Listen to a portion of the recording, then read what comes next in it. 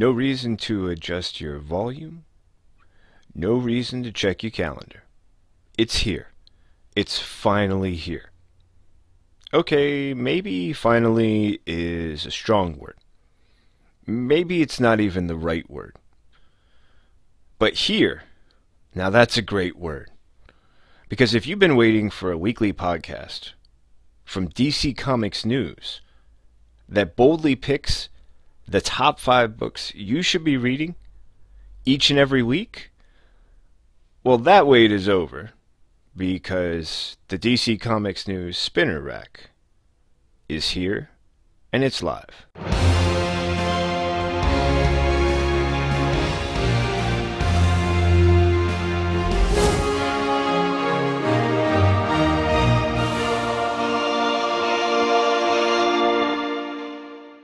Hi everyone, I'm your host, Seth Singleton.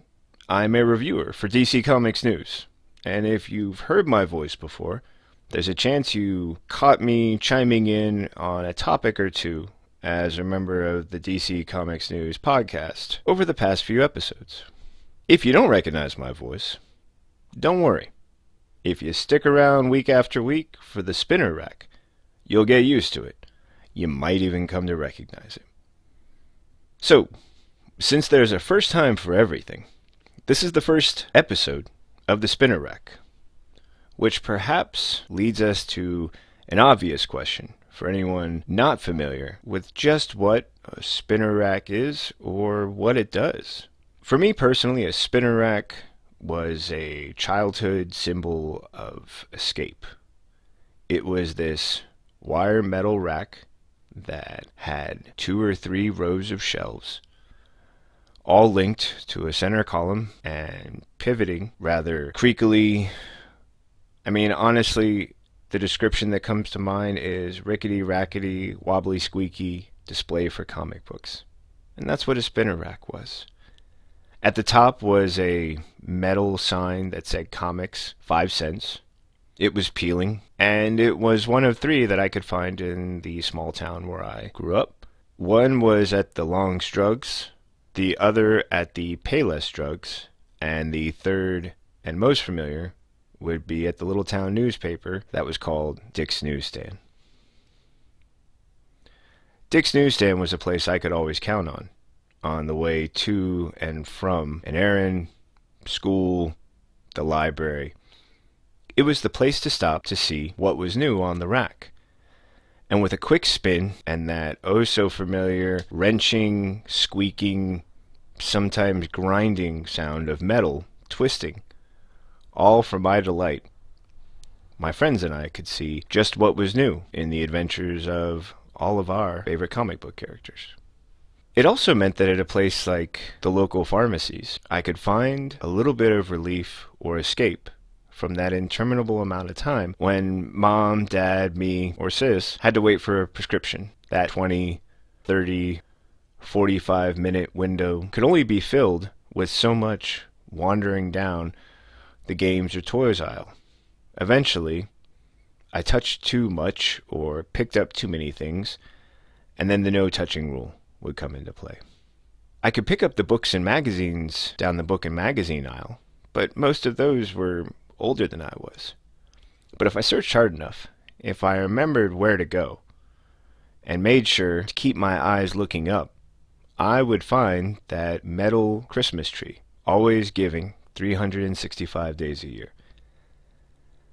And it was a place that I knew magic and impossibility would exist from the moment I opened a cover of the comic book and began reading until the moment that either I closed it, satisfied to have snuck in a full story, or when I heard my name being yelled, because I hadn't checked back in, I'd actually disappeared without telling anyone where I was going, or someone had been calling my name more than once. But I, so sucked into the bright colors and the fantastic story, and sometimes the fantastic environments where the story took place, and the great powerful lines that seemed to shout at me that these were things I should know, and that there were real threats on the line, and it was important for me to read them. But the voice calling my name didn't agree. And I would in those moments have to detach and let go of that world of magic and return to the mundane and the existence of prescriptions and medicine and long waits and lines and not being able to do what I want. But every time I found a spinner rack, every time I stumbled upon that collection of comics, I knew that for as long as it lasted, I could lose myself in the wonder and the mastery and the magic and the mystery. And with that spirit in mind, DC Comics News is proud to bring you its very own spinner rack, a selection of the top 5 comics from the week, reviewed by members of the DC Comics News staff, and available to read at dccomicsnews.com. Now, I'm going to give a few disclaimers about the list. I have not been reading the full series for each of these books. Some are books that I've never read before. Others I never even heard of before they appeared in this list. Some were new enough that I only went back an issue or two, and then I was caught up.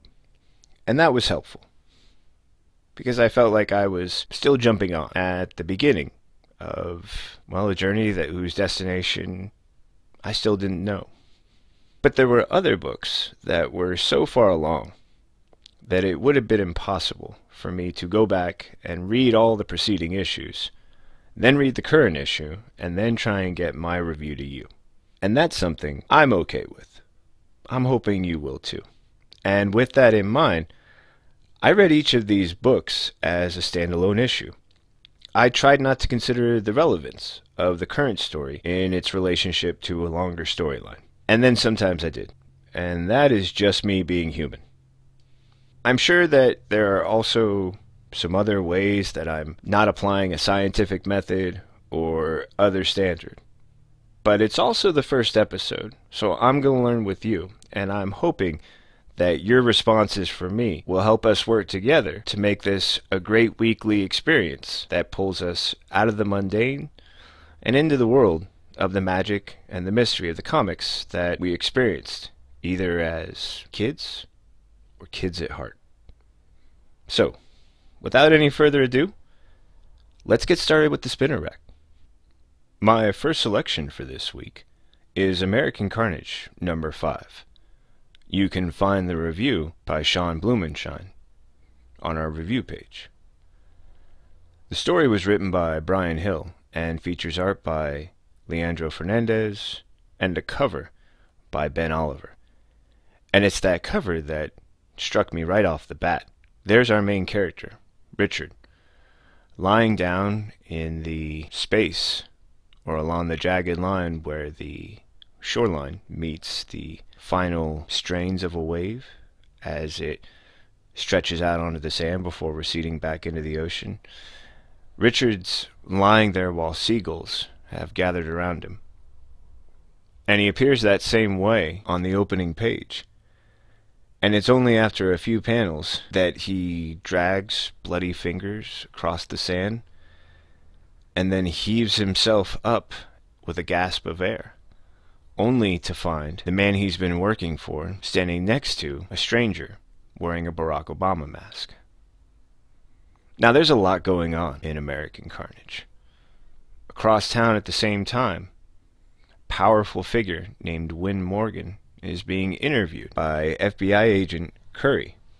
She's got questions about the death of Agent Watson, and if there's a connection to a white nationalist movement that may or may not be directly tied to Win Morgan. Back at the beach, it's Richard who's learning from his new boss that the apparent shotgun blast he received at the end of last issue was actually rock salt, and that while he's currently stinging in pain from the mixture of the ammo, his wounds, and what I can only imagine is a terrible sensation when salt water strikes it, he's also being repeatedly beaten by the stranger in the Barack Obama mask. Richard's broken at this point, and it's here that I find myself creating an attachment to this character, who, even through the brief descriptions provided in this issue, has not been a positive reflection of a mixed-race heritage. He's a disgraced FBI agent, and his only shot at redemption is to do a series of absolutely horrible things for this one person who says they're willing to give him a shot, but may or may not just as easily be using him for one final mission before, just like any almost broken tool, after the job's done, he's discarded to the recycle pile and replaced with something better or better suited. So how does a character facing that kind of a challenge actually pick themselves up or drag themselves up? That's what's keeping me hanging on right now, and that's what really caught my attention as I was reading American Carnage. Because the layers from this point only become more condensed and, if it's possible, more entangled.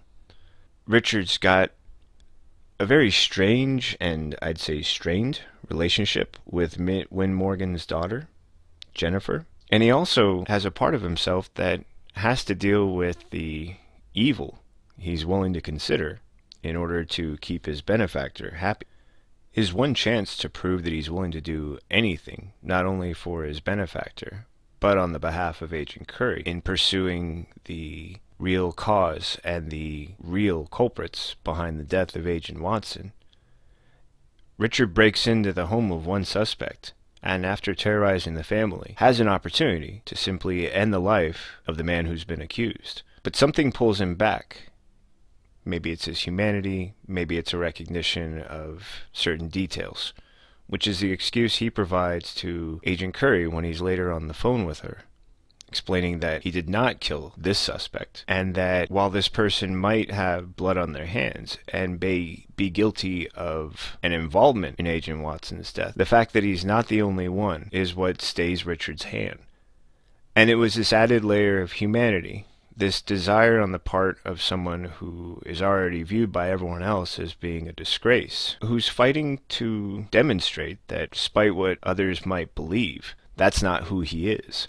And that he has, in these moments, the opportunity to make that change with as many steps or efforts as possible. I don't think that's something I could do, but I'm impressed by Richard's ability to do it. And the feeling that he's facing something he doesn't fully understand is echoed in the final pages by Agent Curry, who says that the powers he's up against are phenomenal. And I agree. And I don't know how much of his humanity Richard will be able to keep. But I'm going to come back for the next issue to see just how much further he's being tested and to what lengths he's going to have to go in order to try and redeem himself in the eyes of people who think he's most likely beyond hope. It's great storytelling. It's really beautiful imagery. Lush, rich, and yet darkened by this heavy tint that implies that there's a shadow over everything, and that even in the brightest of days, there's a darkness, whether it's completely tangible or a bit more imperceptible. There are those who are aware of it, and in the case of Richard, putting their lives on the line in order to do something about it. To see what another opinion is, don't forget to check out the review by Sean Blumenshine of American Carnage, issue number 5, at DC Comics News. And that rolls us right into Electric Warriors number 5. Story by Steve Orlando, art and cover by Travel Foreman.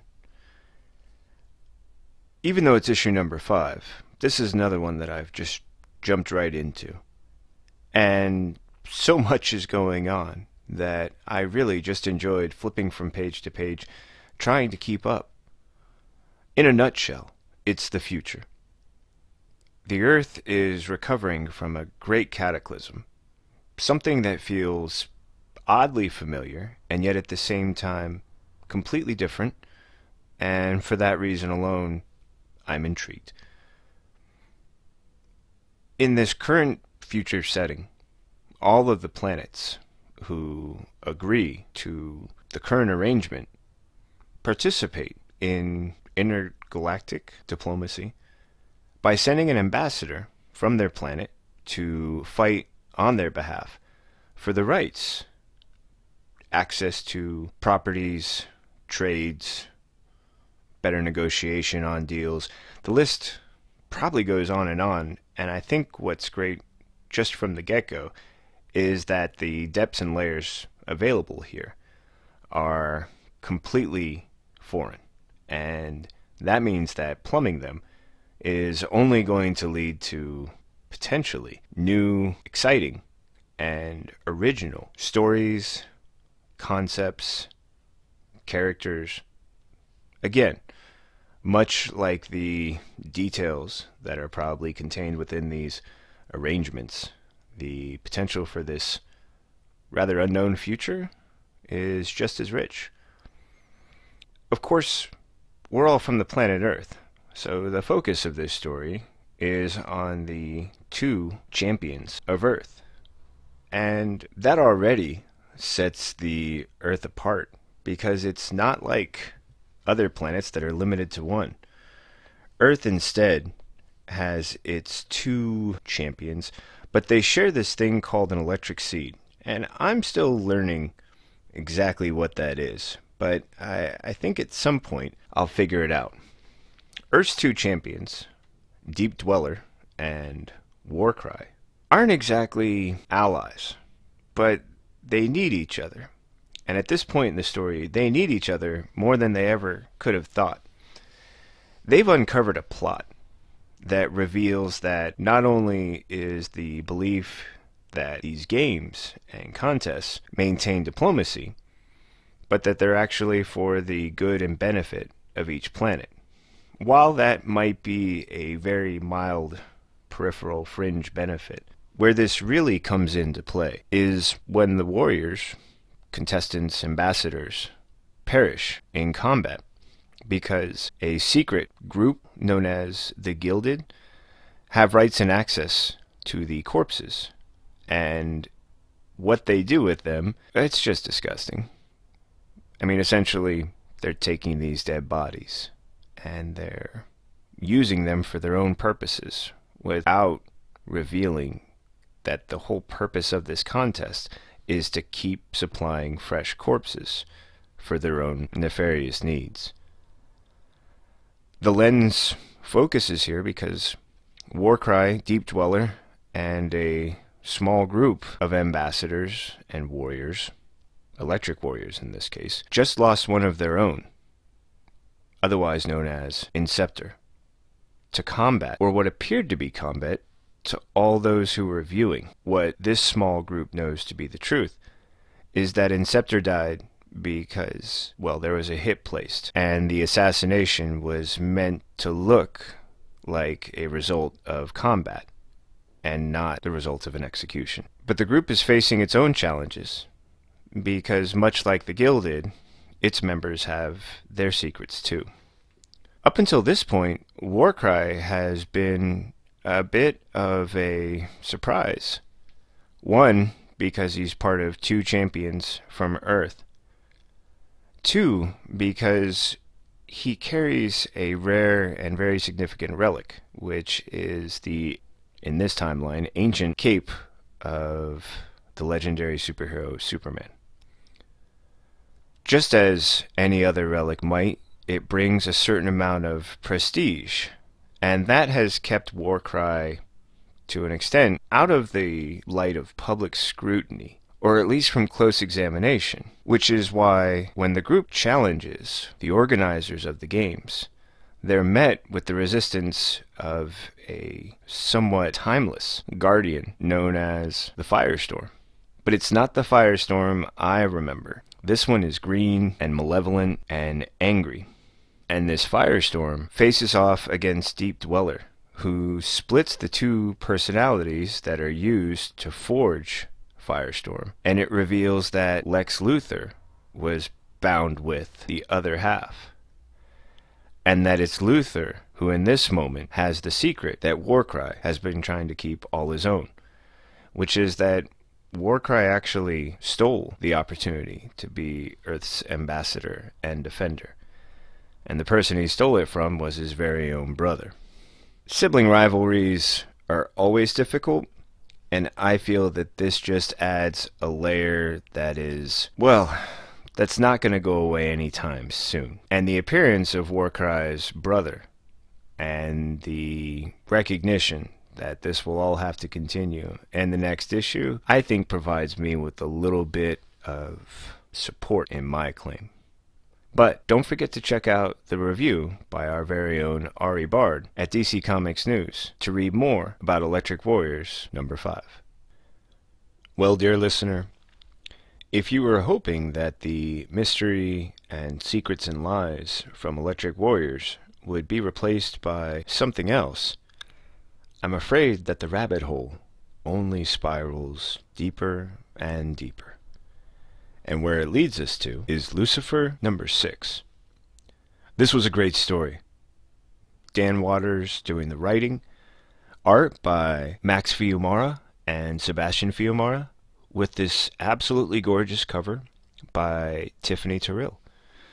And I'll be honest, I'm dropped right in the middle of complete confusion. I start with the cover, which is absolutely gorgeous. I mean, it's just a beautiful image. This dark, shadowy character who I believe is named Sycorax, or Sycorax. I like Sycorax. But this figure with these dark, ominous eyes and an expression that says that there are secrets that she knows that no one else ever will. Carrying a emaciated Lucifer, bearded, straggly red hair, wearing white pants and a white shirt or jacket that is open and exposing a very vulnerable torso. And on the first page, we move into a wasteland, a desert climate. Sycorax walking along, Lucifer tripping, stumbling, and falling behind. And her lack of concern feels not only personal, but forced. She points out that she's already stitched him up once before. I'm not sure why, but now I'm intrigued to go back and learn. And it's also explained that some of his senses are returning, and there's a feeling that they weren't always there. And that this is a new adjustment that's going to require a little time. And it leads me to think that the vulnerability from the cover is more than just an act of symbolism. When we meet Robert Johnson, whose story I've heard told since I was a child, famed, legendary guitarist and aspiring singer who made a deal with the devil at a legendary place known as the Crossroads. But like any deal with the devil, the benefit always goes to the one offering the deal, rarely to the one who agrees to making it. Robert Johnson, dead at 27, fires a Molotov cocktail, sets Lucifer on fire, and a frenzy occurs. Maddened, angry creatures, people who have been twisted and depraved through an existence defined by anyone who associates the devil with the place where he lives as hell. Some of the characters are examples of the strife that has existed throughout the ages, and others point to just how many powerful and influential people were said to have befriended or struck a bargain with the devil. An example is the poet William Blake, who forlornly states that he offered nothing but kindness, and that was met each time with nothing but cruelty from this Prince of the Morning, or Morning Star, as he's so well known. And it's right about now that I notice that everything about the environment, the way the light and shadows play across people's faces and the landscape, is a varying shade of red, and then amber, and then maroon, and then a pale light. And just as this world appears to be crumbling and falling apart around them, Lucifer and Sycorax share a story. And it's the story of how they first met, a story of two people telling their versions of an experience that they were both a part of and clearly remember far differently. And at this time, Sycorax was a witch, and as she states, it's something that people said when they believed she couldn't hear. She was extremely powerful, and she had traveled the world and experienced enough that the world had become something that was no longer new. And it turns out that it's not just the jaded, I've seen it all before, that has made the world seem pale by comparison, but it's the fact that Sycorax always held a secret place in her heart for the moon. And she believed that it was a shared feeling. And so one night, she decided that she would go out to the sand and that she would use her magic to build a bridge and reach up and make her way to her unrequited love, potential lover, but more importantly, that thing that had always been so far out of reach. And now she was reaching for it, finally able to leave behind all of the things she no longer wanted. If only the earth would let her. But the earth is jealous and is unwilling to give up one of its own children. And at a final moment, when Sycorax needs the moon the most, he lets her go and promises to find another way. And in that moment, she's betrayed. And she tells not only herself, but the listener and the reader that she could never love someone whose love or intention could be so easily cowed, so easily diminished or inhibited. And that's when she meets Lucifer, and she finds someone who she believes is better than the lover she's just lost. And together they become one, and their union brings about her pregnancy. And when Lucifer returns, it's to tell her that she has to come to hell with him because he is afraid that his father won't allow their child to live. And once again, Sycorax is betrayed. She finds herself completely despondent at the thought that this powerful figure who had seemed so opposite to the moon was actually just as weak, just as powerless. And she refuses him, which is something that Lucifer doesn't take well, and he curses her to a horrible land where she gives birth to their son.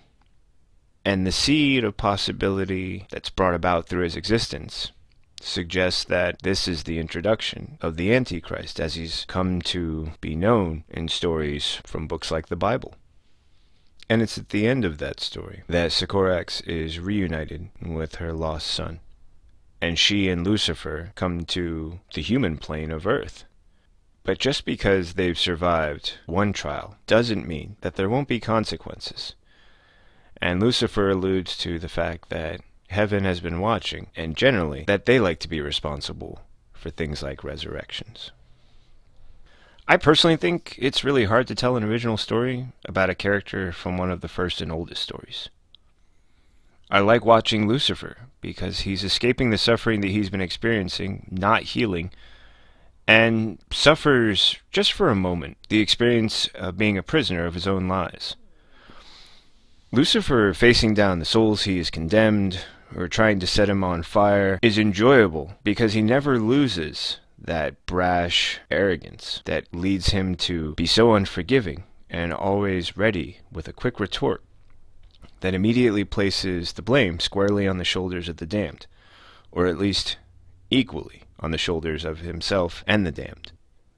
I also enjoyed this opportunity to step inside the mind of a woman who not only fell in love with Lucifer, but shares a relationship with him as a parent. And that in no way is she someone who is weak or cowed by his power, but is actually strident and defiant and unwilling to defer to him the way the rest of humanity and history have.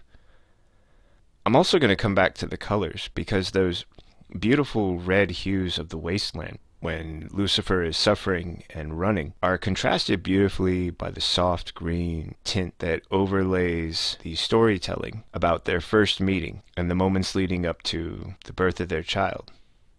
I feel that those two colors begin to blend, and by the final pages, those stories have come together in a way that feels complete and intentional.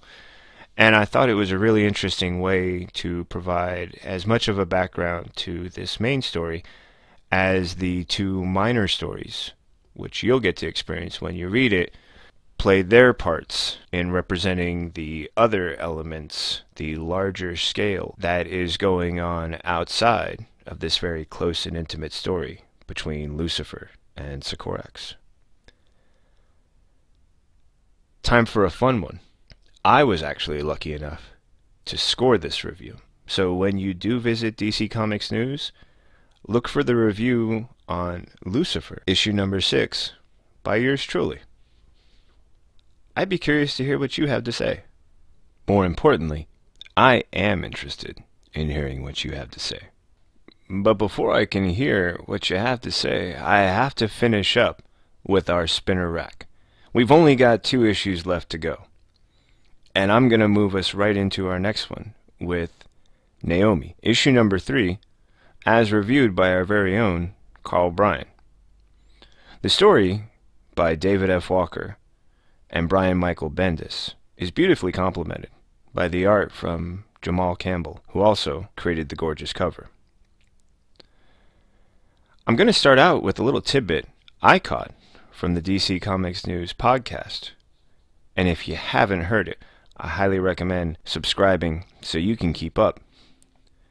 But one of our reviewers, Brad Felicki, mentioned that he has heard it suggested by Brian Michael Bendis, and this was at a con, that Naomi is part of a very big mystery or secret currently at works in the DC universe.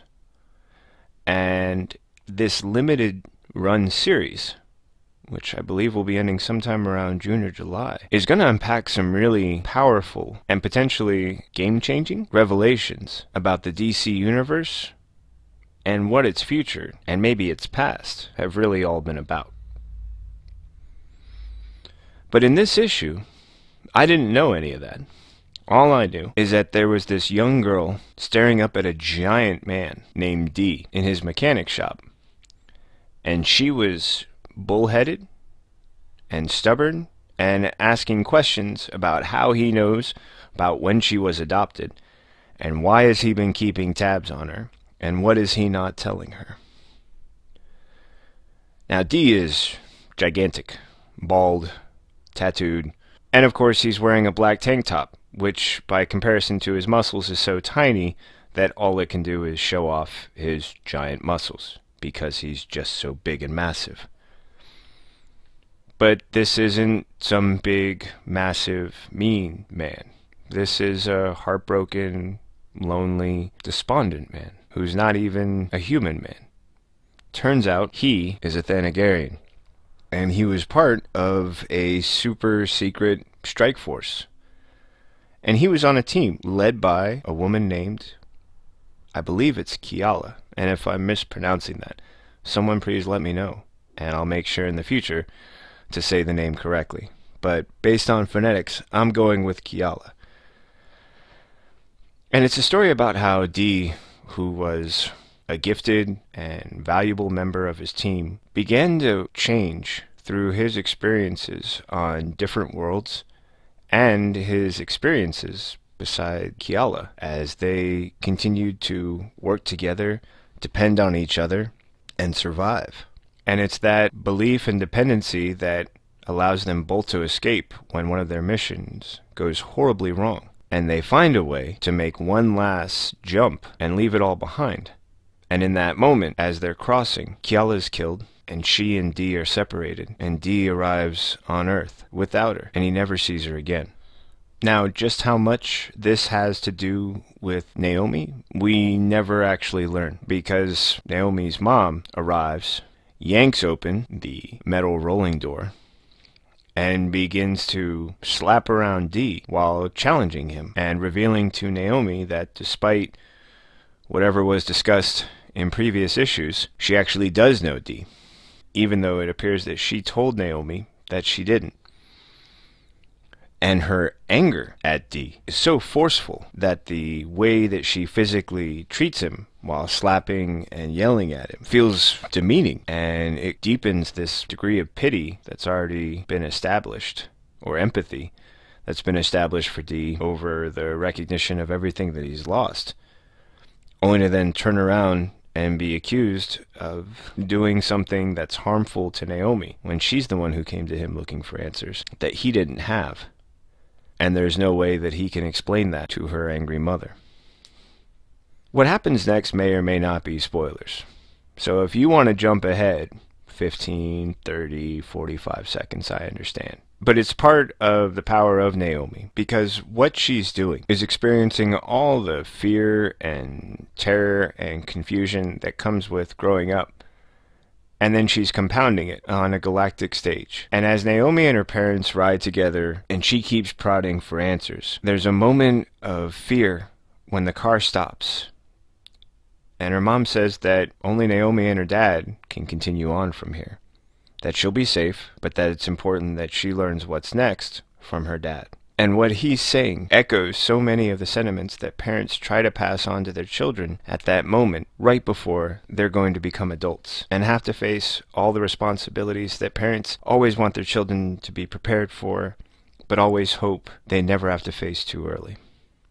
And when he says, one day you'll have kids, and you'll remember this moment, and you'll remember his words, and she'll remember that, ooh, this is what he was talking about. Echoes all the phrases I've heard said by parents when their child is facing a new challenge, like starting a new school, going to a new place to meet new people, heading out to college or on a career path or to some other world of uncertainty. And then in that moment, all they can try to do is say as many things that will be lasting and resonate, in the hopes that the shock of whatever comes next will not be enough to silence them, but somehow be part of a process that either amplifies or maintains them, so that they can continue and still be resonant and hopefully a reminder of the things that were and maybe even still are, despite this new revelation. And for this spoiler, it's revealed that not only is there this amazing ship, but that it's owned by Naomi's father. And as he says, in such a great way, Pumpkin, that's just the beginning. Naomi does this amazing thing for a comic book, where it captures the elements of the mundane world we're all forced to live in. And it makes them feel so familiar that that sense of childhood wonder and possibility for me is awoken. And I begin to think, so much of this feels so real that wouldn't it be great if this happened in the real world where I live today? So many of my favorite moments when reading comics is when they made a connection to something that I knew or experienced or believed about the world. And that connection to a reality that I knew with such certainty makes a strong enough connection, and this tiny kernel of possibility and hope and maybe even belief is born. I'm sure that there are elements of the mystery and the wonder that create a natural curiosity that will lead me to keep reading. But what will deepen my appreciation as I do continue to read are these moments that feel so intimate, so close to Naomi and her relationships with her family, and her need to define herself, or at least have an understanding that can help her define herself. It makes these characters like Dee, who could be relegated to a third, fourth string filler character, simply there to provide information, and it makes them that much more closer, so that they feel just as intimate as Naomi and her family, and just as much part of this family whose story is being shared with me in a very personal way that strips down the layers between me, the reader, and the content as the story. Be sure to read the review from Carl Bryan at DC Comics News. And if you pick up a copy and have some thoughts you'd love to share, I'd love to hear them. And that, dear listener, brings us to our fifth and final selection on the spinner rack, which is Aquaman issue number 6, as reviewed by our very own Cameron Tevis. This issue of Aquaman, written by Kelly Sue DeConnick, features art and cover by Daniel Henriquez and Robson Rocha, and a variant cover by Esteban Maroto. This issue of Aquaman is interesting because it's so far into the series, and it's not one that I've been reading regularly, that I find myself drawn to the concept that at his current point in the current storyline, Aquaman, Arthur Curry, doesn't even know who he is. He's going by the name Andy, and he's with a woman who is besieged.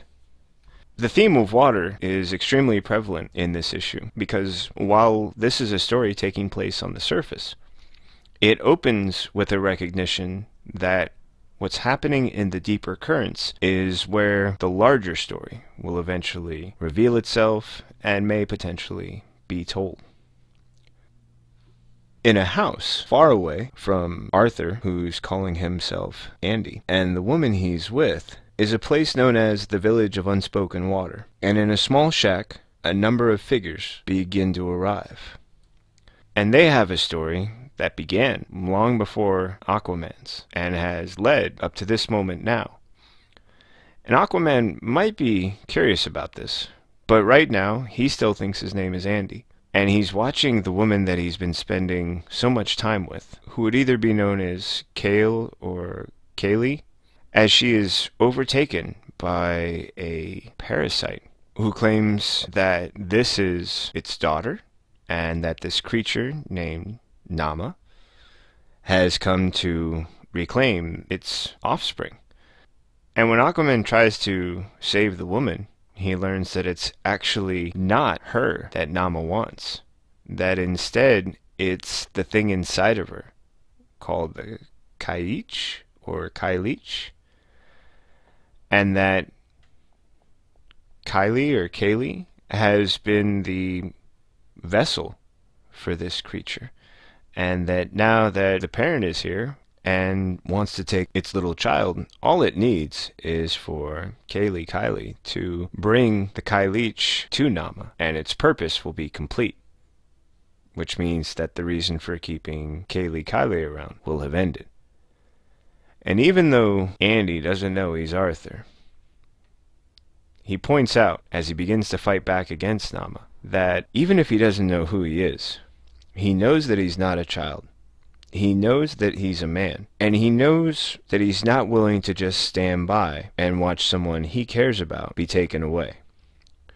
And while his stance is impressive, and his ability to knock Nama down, and for a moment feel as though he can stand up against this thing, when the creature disintegrates into salt, merges with the water, and arises as a mythical sea dragon, there's only so much he can do before the dragon casts him off its back and heads out. And in fact, the script points out that Nama is now preparing to kill the world. And the description in the box text describes a sense of loneliness and despair that escapes from Arthur's lips. And it's in that moment that we see the iconic telepathic rings from Arthur traveling outward into the water. And from panel to panel on one page, not only do the citizens of Atlantis recognize that signal, but so does Mira, who believed him dead, and so do these old gods who have been gathering in this shack. And at the moment when Arthur's signal passes them, they take on their legendary forms and begin marching to issue number 47. I'm not sure if I just gave away a spoiler there without meaning to, and if I did, I take full and utter responsibility. But there's something so fluid about this story that clearly will lead to something monumental by issue number 50. And while this story could have been relegated to something like filler, it instead is part of this deeper story that's told eloquently and yet matched perfectly with this current story of a Arthur standing, fighting, without even knowing who he really is, without even knowing that that's what he would do even if he did know who he was. And of course, for a complete review, you can read the review by Cameron Tevis at dccomicsnews.com. And we have come to the end of this first, inaugural, initial, soon to be followed by many more, episode of the DC Comics News Spinner Rack. For a little bit of business, I'd like to point out that DC Comics News is now on all the major podcast platforms, including Apple Podcasts, Spotify, Stitcher, and Google Play. So please head over and subscribe to the DCN News podcast, as well as the Spinner Rack podcast. And when you do, don't forget to rate and review. I like 5 stars. How about you? If you want to follow us on social media, keep up with all things DC Comics News related on Facebook, Twitter, Instagram, Tumblr, and YouTube, all at DC Comics News. Again, that's at DC Comics News.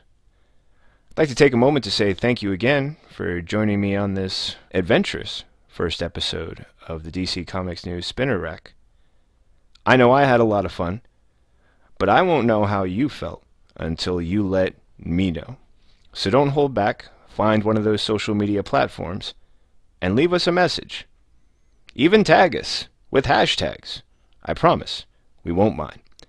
And if I can leave you with one thing, it's the always repeating message from those of us here at DC Comics News. Read more comics. Thanks for joining me. I've been your host, Seth Singleton. Can't wait to see you and share with you next time.